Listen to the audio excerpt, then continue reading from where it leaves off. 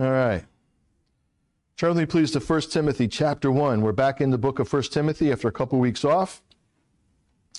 We're going to be finishing chapter 1 today. So if you turn to 1 Timothy chapter 1, please. It'll make me more tolerable if you can follow along.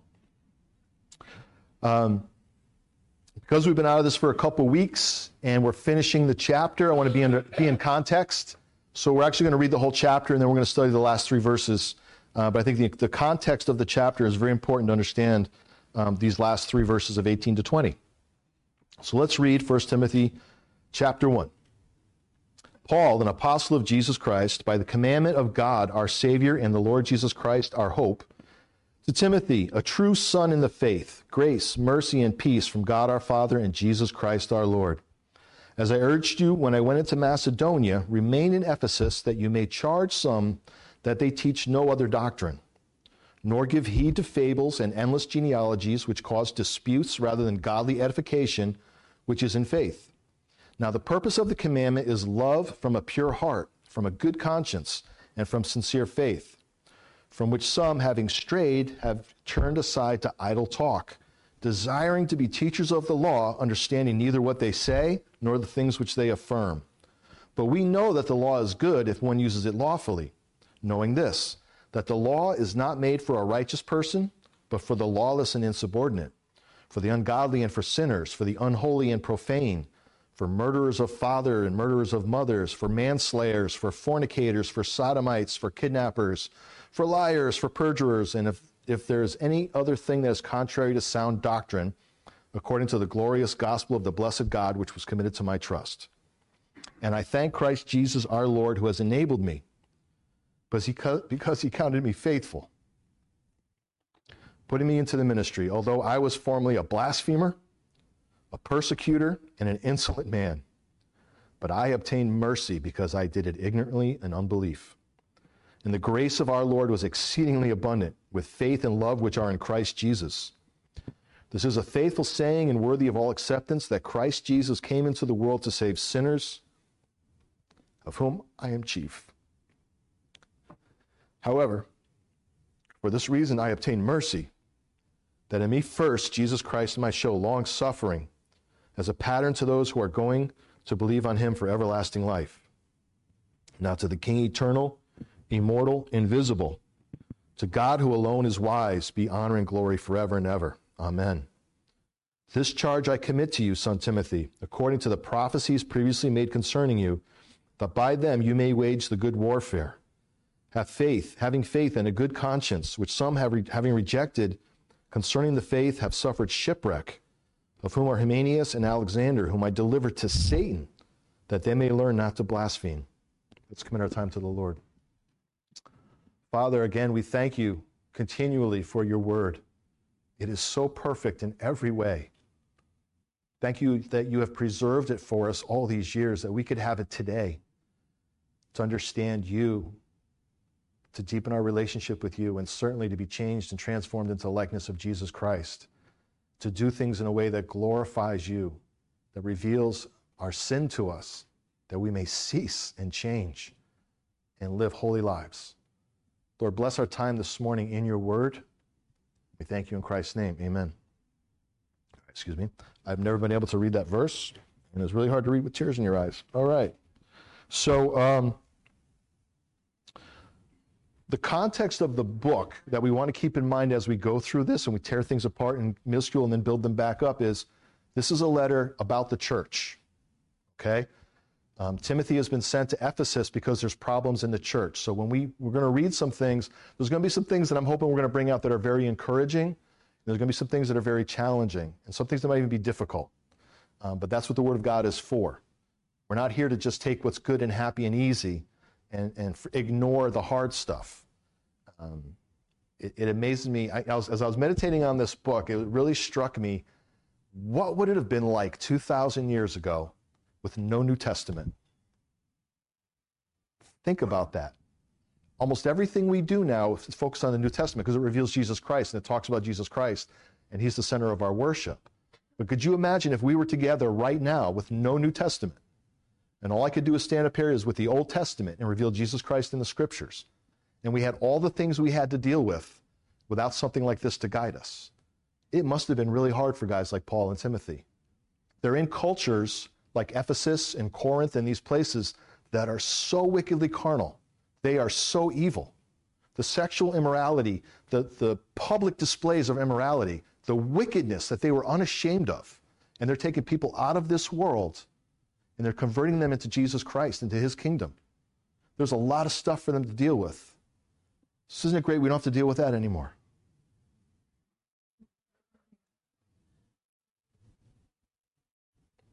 Man has not changed since the garden. Genesis 3, right? We don't want to forget that. We're the same. For thousands of years, we're the same. And we take people out of the world now, and they come to Jesus Christ, and they're coming out of the same wickedness. I came out of the same wickedness. I came out of the same wickedness. I love so much, and I appreciate so much. One of the reasons why I want to read the chapter for context, it's beautiful the way Paul drops his testimony in there as he's charging Timothy. And it's not just to say, I'm saying this because I'm saved, so you have to listen to me. The basis of all this is the fact that we are all wicked and we are all saved. And as he talks to Timothy about how to deal with difficult people and the problems they bring into the church, don't forget we all come from the same place. This is not about personal problems. This is about righteousness before God and obeying God's word. And so part of what I'm thinking Paul's saying to Timothy is, you're dealing with these difficult people who cause a lot of problems, but we're always coming from the foundation. Timothy, me, Alexander, Hymenius, we are saved because Jesus Christ came into the world to save sinners. And we all come from that place. I think it's important to recognize the perspective when we talk about some of these things that we're going to have to talk about. Paul is also writing about the church. This is a church I believe he started in Acts 19. If you want to look up historically, is when Paul was in Ephesus, and there was the big riot there, and he had to leave town. If I believe the timelines are correct, by the way, that was probably around the mid-50s AD. The letter to Ephesians, we believe, was written around 60 AD, and this letter may have been even written a couple of years after that. So this is the time frame. So think about all that's happened, and he's still dealing with this stuff. He wrote about this stuff in his letter years earlier. He taught them when he was there. And yet he's still dealing with these same people problems, and we still have them today. That's why we have this word and why we have to stick to the word of God. It's not about what man wants. It's not about personal feelings. But what does God's word say, and are we going to trust it? Because it's important. He wants to protect the name of the Lord. He wants to protect the church. He wants to uphold the word of God. And so do we. But it's all done from a place of humility and a love for one another and love for God. So after he begins with charging Timothy to commit to the things that he's told him about dealing with false teachers, and then he gives his testimony, a reminder of who he is in Christ. And it's also important to remember that he's refuting false teaching.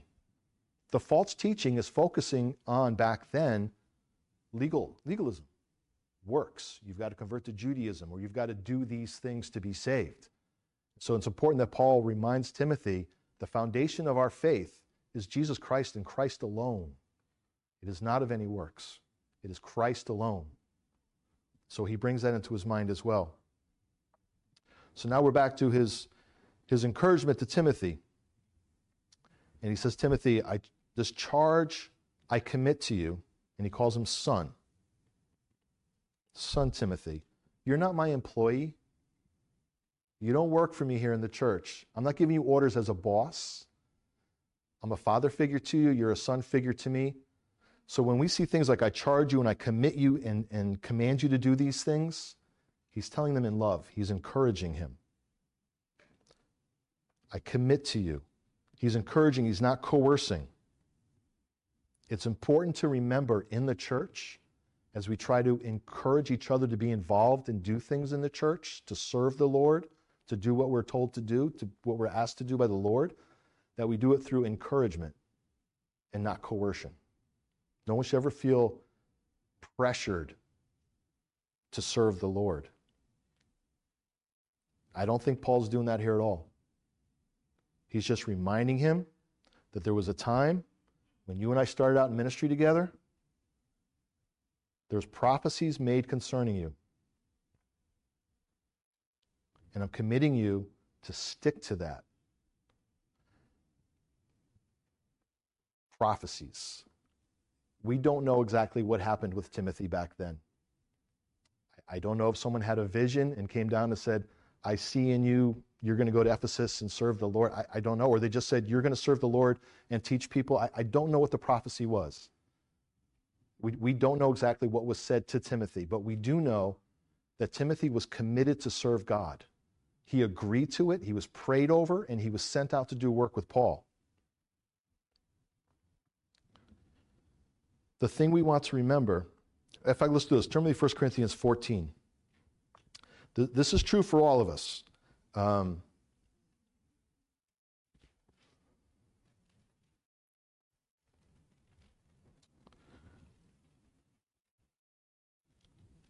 Here's an example of how prophecy, the word prophecy, we try and interpret it now what it meant 2,000 years ago, and I think we've lost it. I don't know how we exactly interpret it. Okay? It could be something that's spoken, could be something that's thought of as going to come true. Remember, a prophet who speaks of the future has to have everything they say come true or they're not a prophet. So is that what happened? I don't think so. I think what happened is someone encouraged Timothy to serve God. In 1 Corinthians 14:3 we see, but he who prophesies speaks edification and exhortation and comfort to men. And this is what was done to Timothy. He was encouraged and edified to go forward and serve God in the way that God planned for him. Paul's reminding him to stick to this.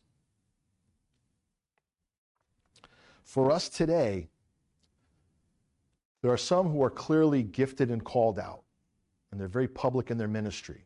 And we encourage them to do things. But I think, we've talked about this probably many times too, the challenge we still have, I think that more of us need to know how to serve God. I think more of us need to realize that we all need to be committed to the charge given to us by God. But what is my charge? What is my charge? That's what each one of us has to find out. If you're drawn to something to serve God in a certain way, that's probably where your gifts are, and you should pursue them. We met someone here, I won't tell you the details of why, but from outside the church, we had a meeting with someone, and he said, I started out as a pastor, and I realized that was not what I was supposed to do. And it made my heart so happy. Not because he's not a pastor, but because he stopped trying to do something God didn't want him to do. I was happy for him.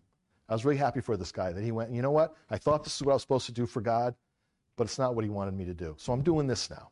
And I was really happy for him. So we all have to seek out what it is, because it's not just unique people. We're all supposed to be serving God with the gifts that we're given, right? We all know that we are all given gifts. We all have gifts. When you receive the Holy Spirit, you are given gifts. It's up to every single believer to find their gift or gifts and exercise them. If you are sitting by, waiting for someone to tell you to go ahead, go ahead. Okay? I'm charging you. Go ahead. There are a few passages that I want to look at. Let's turn to Romans 11:29.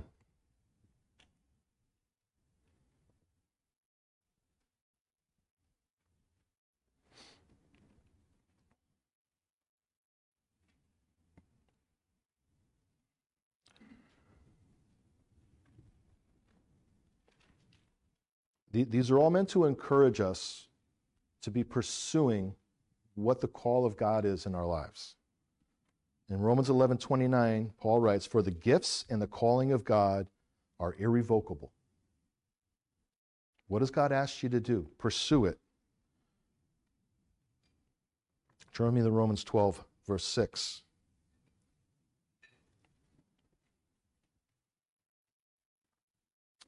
Having then gifts differing according to the grace that is given to us, let us use them.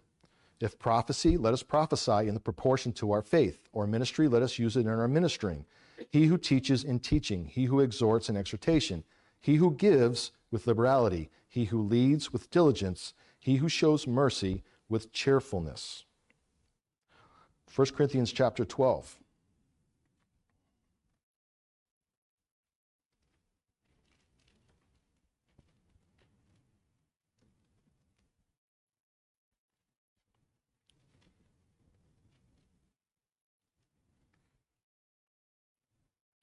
Verse 7, but the manifestation of the Spirit is given to each one for the profit of all.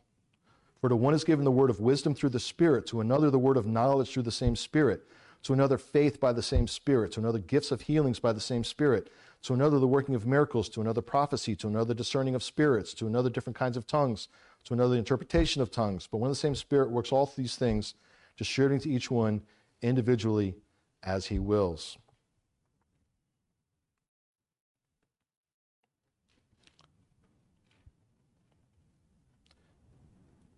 Verse 27, now you are all the body of Christ and members individually, and God has appointed these in the church. First apostles, second prophets, third teachers, after that miracles, then gifts of healings, helps, administrations, varieties of tongues. Are all apostles, are all prophets, are all teachers, are all workers of miracles? Do all gifts have healings? Do all speak with tongues? Do all interpret? But earnestly desire the best gifts, and yet I show you a more excellent way. And as Paul wrote to Timothy in the beginning, in love. The commandment is love, right? And it's beautiful how he rolls right from that into the next chapter. Love is the perfect way. My encouragement to you is taking Paul's charge to Timothy. What I'm trying to get at through all these verses is find your gift. If you know your gift and you're not sure how to use it, that's what the elders are for. If you don't know what your gift is, but you want to find it, come talk to the elders. We'll pray with you and we'll help you figure it out. But no one should be complacent in the church. Everyone has something to bring, to give, to edify the body. Everyone. Everyone has something. It doesn't have to be public and known. There are wonderful things that happen here that nobody knows. The cleaning, serving of the food downstairs, the setup for the Lord's Supper. These are all services to God that are blessing the assembly. If you don't have one, we need to find you one, because you're being withheld from your relationship with God. It's holding you back.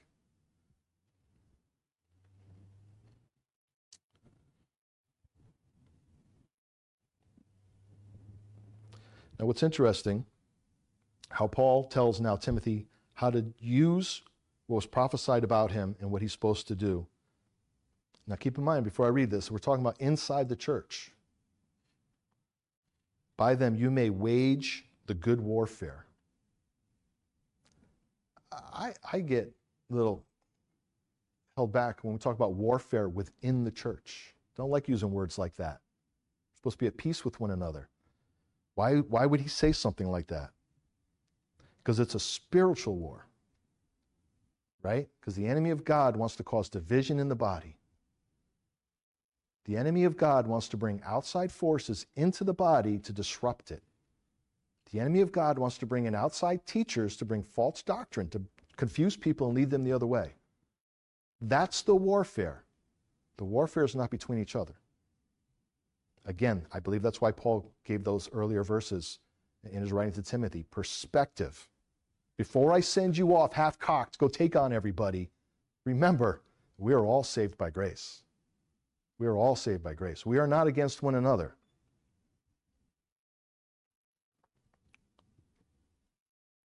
But it's a good warfare. It's a good fight. Protecting the church is a good fight. It's an important fight. And it's everyone's fight. It is. I'm going to talk about a little bit some of the responsibilities that the elders have over this. But if you hear someone teaching false doctrine or saying something, you need to speak up. That's not what we believe here. For correction, for edification, not for confrontation and for battle. Right? We want to lead everyone into the righteousness and the right doctrine and the right word. Now, if someone's belligerent and just wants to argue, as Paul wrote in the earlier verses, then we don't associate with that person. There's only so much you can do with someone who wants to cause conflict. But I believe Paul's charge to Timothy is when you wage the good warfare, you do it in love. Otherwise, it's not a good warfare. It's the bad warfare. It's for confrontation, for separation. Remember what Jesus said in Matthew 7:15. There will be wolves who come in sheep's clothing. There will be. Paul was in Ephesus, and he dealt with this stuff. Paul wrote a letter to Ephesus, and he dealt with this stuff. Now he had to send Timothy back to Ephesus and stay there to deal with this stuff. This is going to be a battle until the Lord Jesus returns. There are going to be wolves in sheep's clothing who want to come in and bring false teaching into the church. And we will keep an eye out. We need your help. It's the responsibility of all of us to do this. He says, have faith and a good conscience, which some have rejected.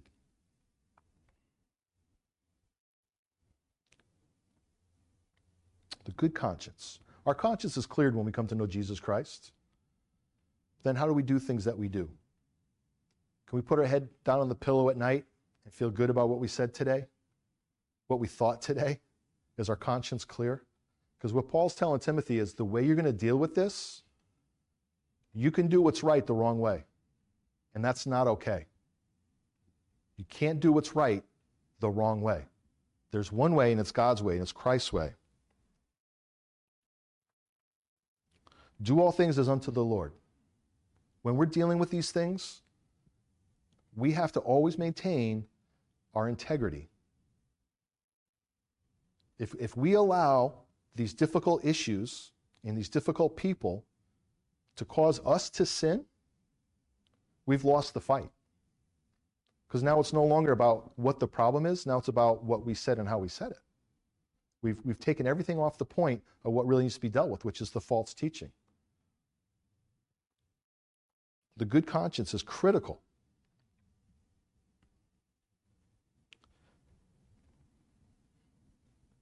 I'm going to look at something real quick and make sure I have the right reference in my mind.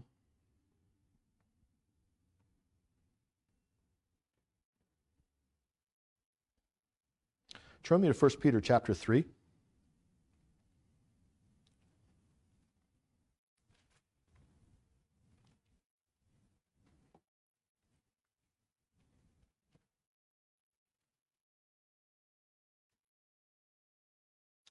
First Peter 3 and verse 15.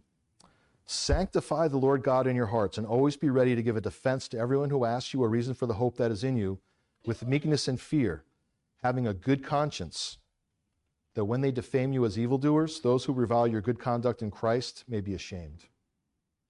We may be never able to win over certain people to the truth of God's word.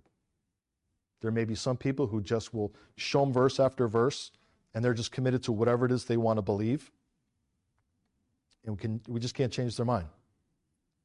But what they should never be able to do is say, but he said this way, or he behaved this way, or she behaved this way. Our conscience has to be clear in the way we deal with these things. It may affect someone else, right? How many times do people form opinions based on what someone says on things they don't know? They weren't there, they didn't hear it, but they form an opinion based on what was said. Our testimony is critical when we're doing these things. And those who have rejected the faith and do not have a good conscience, they have rejected the faith, have suffered shipwreck. One commentator, I think it was MacDonald, I didn't write down reference, described it as losing the compass.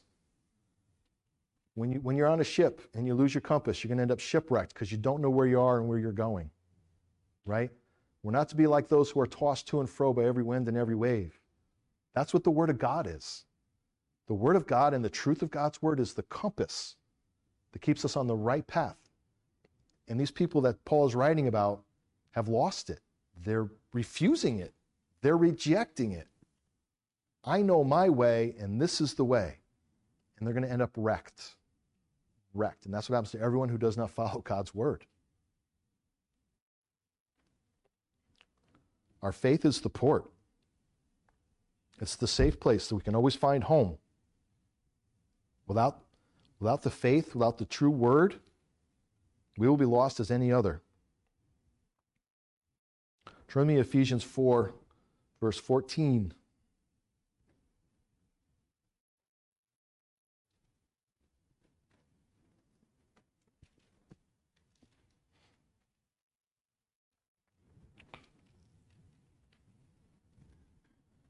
Ephesians 4:14 says that we should no longer be children tossed to and fro and carried about with every wind of doctrine by the trickery of men and the cunning craftiness of deceitful plotting, but speaking the truth in love may grow up in all things into him who is the head, Christ.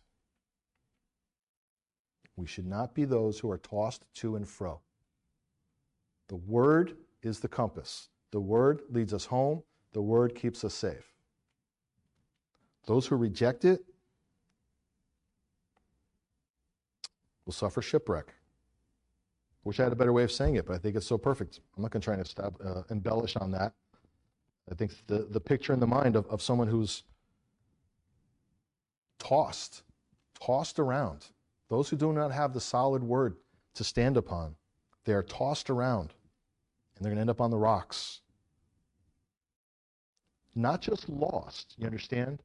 Not just confused, wrecked. There's a severity to what we're talking about, to those who cannot follow the word of God and refuse to follow the word of God and its truth. Especially the core truth, which is what Paul's fighting here. There is one Savior for mankind, the Lord Jesus Christ. Anything else is going to lead people to wreck, to ruin.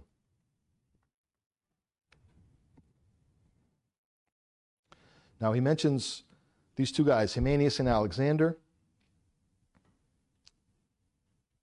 Two guys who have brought into the church or tried to bring into the church a doctrine and a gospel other than Christ alone. Now, this is the hard part. It hasn't been hard yet. We're talking about in the church stuff. This is church stuff. I deliver to Satan that they may learn not to blaspheme. The thing in church nobody likes to talk about, nobody wants to recognize or even consider, is this horrible thing that has to be done when someone is so far from God that they have to be turned over to Satan.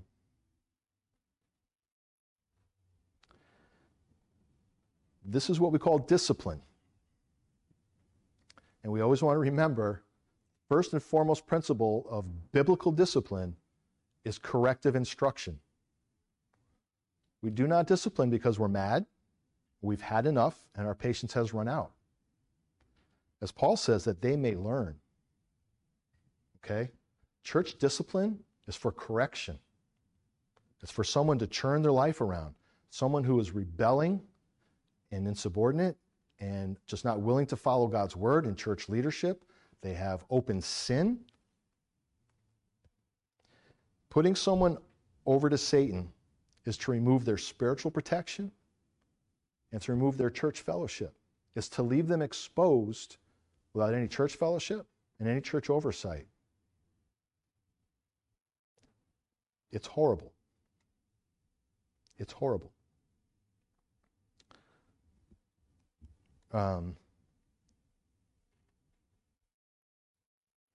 We've had to deal with this twice here. I'll share this with you. We've had to deal with this twice. And there are so many blessings with being church leadership. Can't list them all. And there are some heartaches. There's some heartaches that go with it. And then there's something like this, which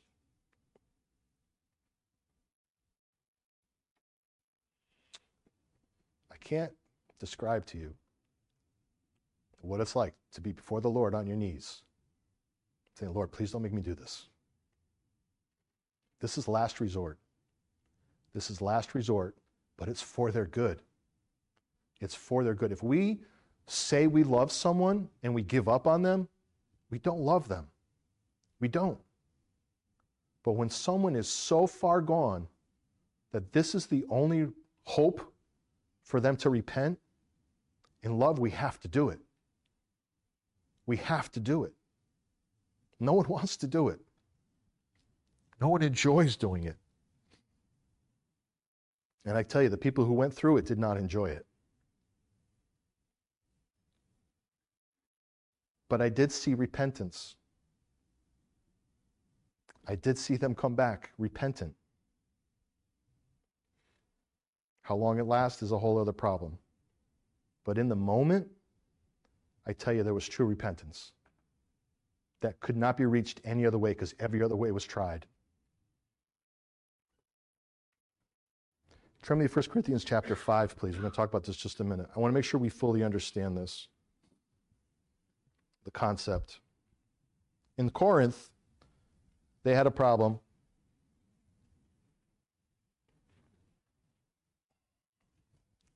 Again, these are wicked countries. These are wicked lands that the gospel went into.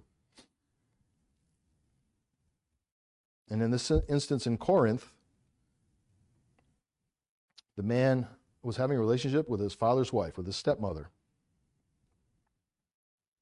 And look what he says in verse 2.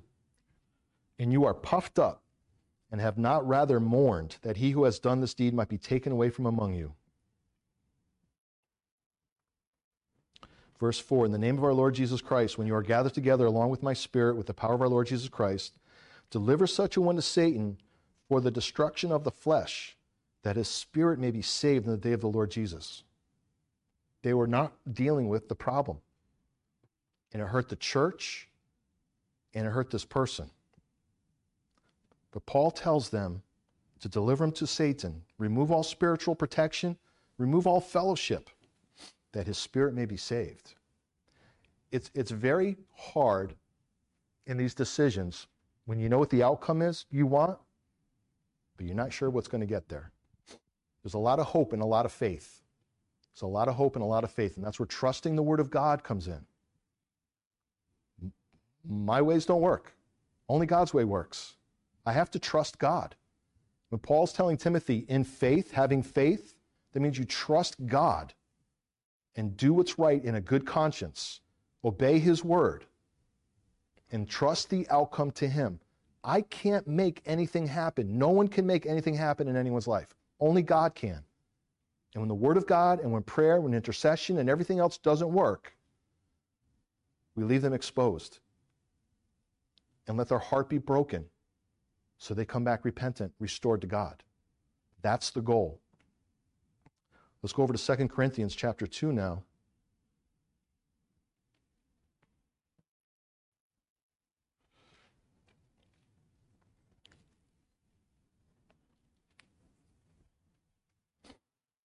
In Paul's second letter to Corinthians, the person's been restored. It worked. Look what he says.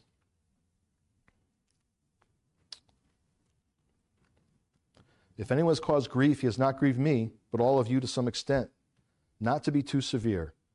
This punishment which was inflicted by the majority is sufficient for such a man, so that on the contrary, you ought rather to forgive and comfort him, lest perhaps such a one be swallowed up with too much sorrow. Therefore, I urge you to reaffirm your love to him.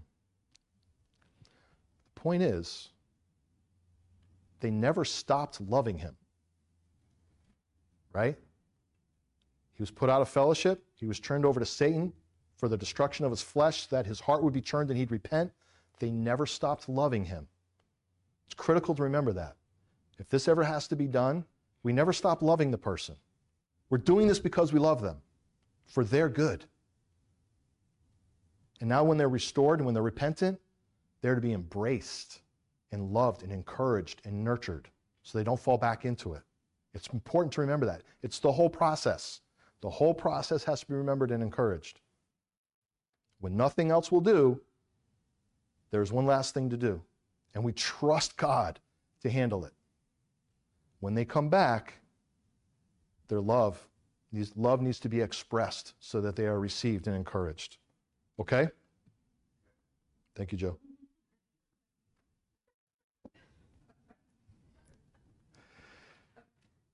All right. Now, what's the problem with these two guys? It is not sexual immorality. I think it's worse. They're blaspheming. Blasphemy, the word that everyone knows what it means, but no one can describe. What is it? Well, I don't know, but I know it when I hear it.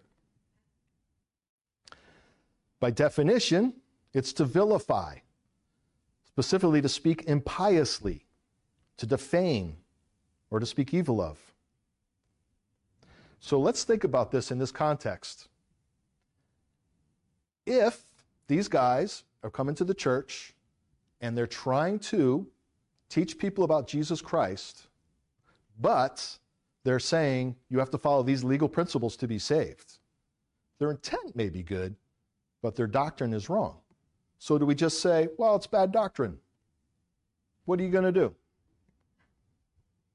Think about this. This never struck me until I studied this way. Any teaching that is different than Jesus Christ came into the world to save sinners, of whom I am chief, and we are saved through faith and faith alone, is blasphemy. It's blasphemy. It's not a different doctrine.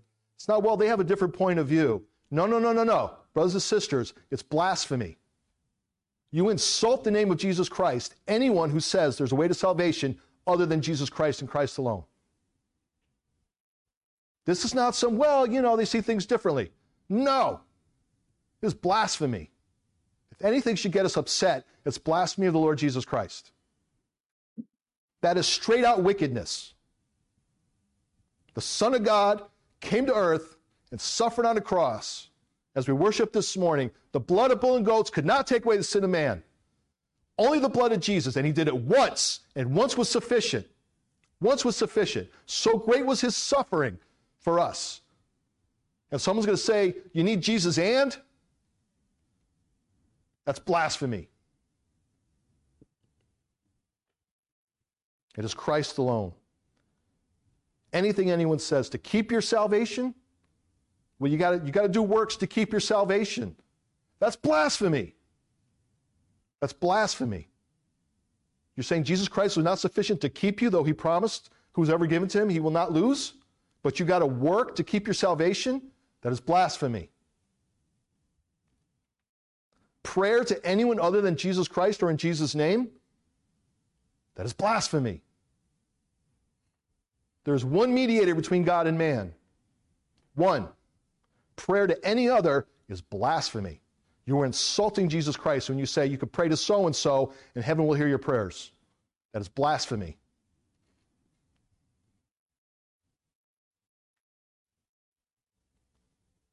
Saying that Jesus was not eternal.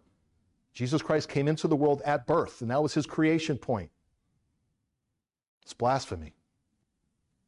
It's an insult to the Lord Jesus Christ. To say that Christ is not the head of the church. It's blasphemy. It's blasphemy. Blasphemy can only be described as wickedness.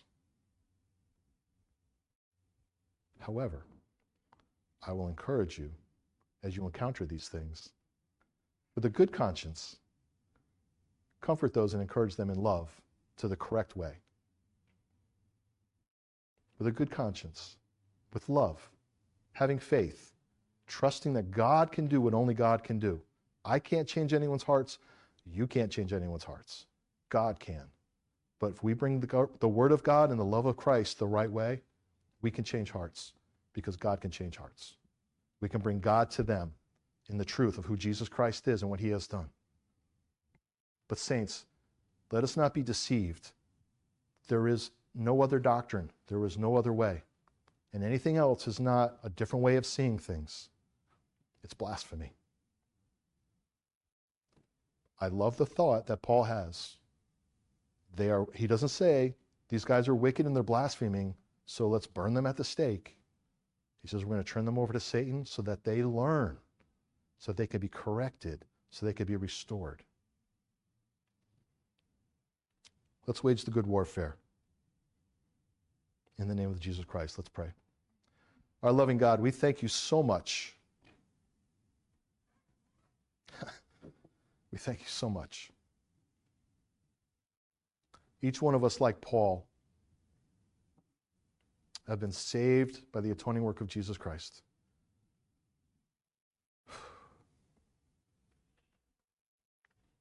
Lord, each one of us needs to go forth in truth and love to serve our Savior, to serve our Lord. You have given each one of us gifts, Lord. May we boldly use them in any way that you demand to glorify you, to edify the church, to encourage and comfort one another. And Lord, may we all hold to the truth and not be ashamed of the gospel of Jesus Christ. May we not be afraid to lovingly confront the false doctrine, the false teaching that there's any way but Jesus Christ, and there's any way to keep our salvation. We are sealed and we are secured. We thank you for that, and we know it. It gives us such comfort in our hearts, Lord God. Lord, help us to wage the good warfare in a good way, in a good way. But may we remember that we have, each one of us, been given a responsibility to defend this place, to be aware of the wolves in sheep's clothing, to recognize those who come in with a different teaching, who try and cause division, who try and cause separation between the saints. Lord, let us be sensitive to this. May we lovingly but firmly deal with it in a way that glorifies you. Lord, I want to end this time just in remembrance and thankfulness for Jesus Christ, who came into this world to save sinners. We thank you, God, in Jesus' name. Amen. Lord bless you. Have a great week.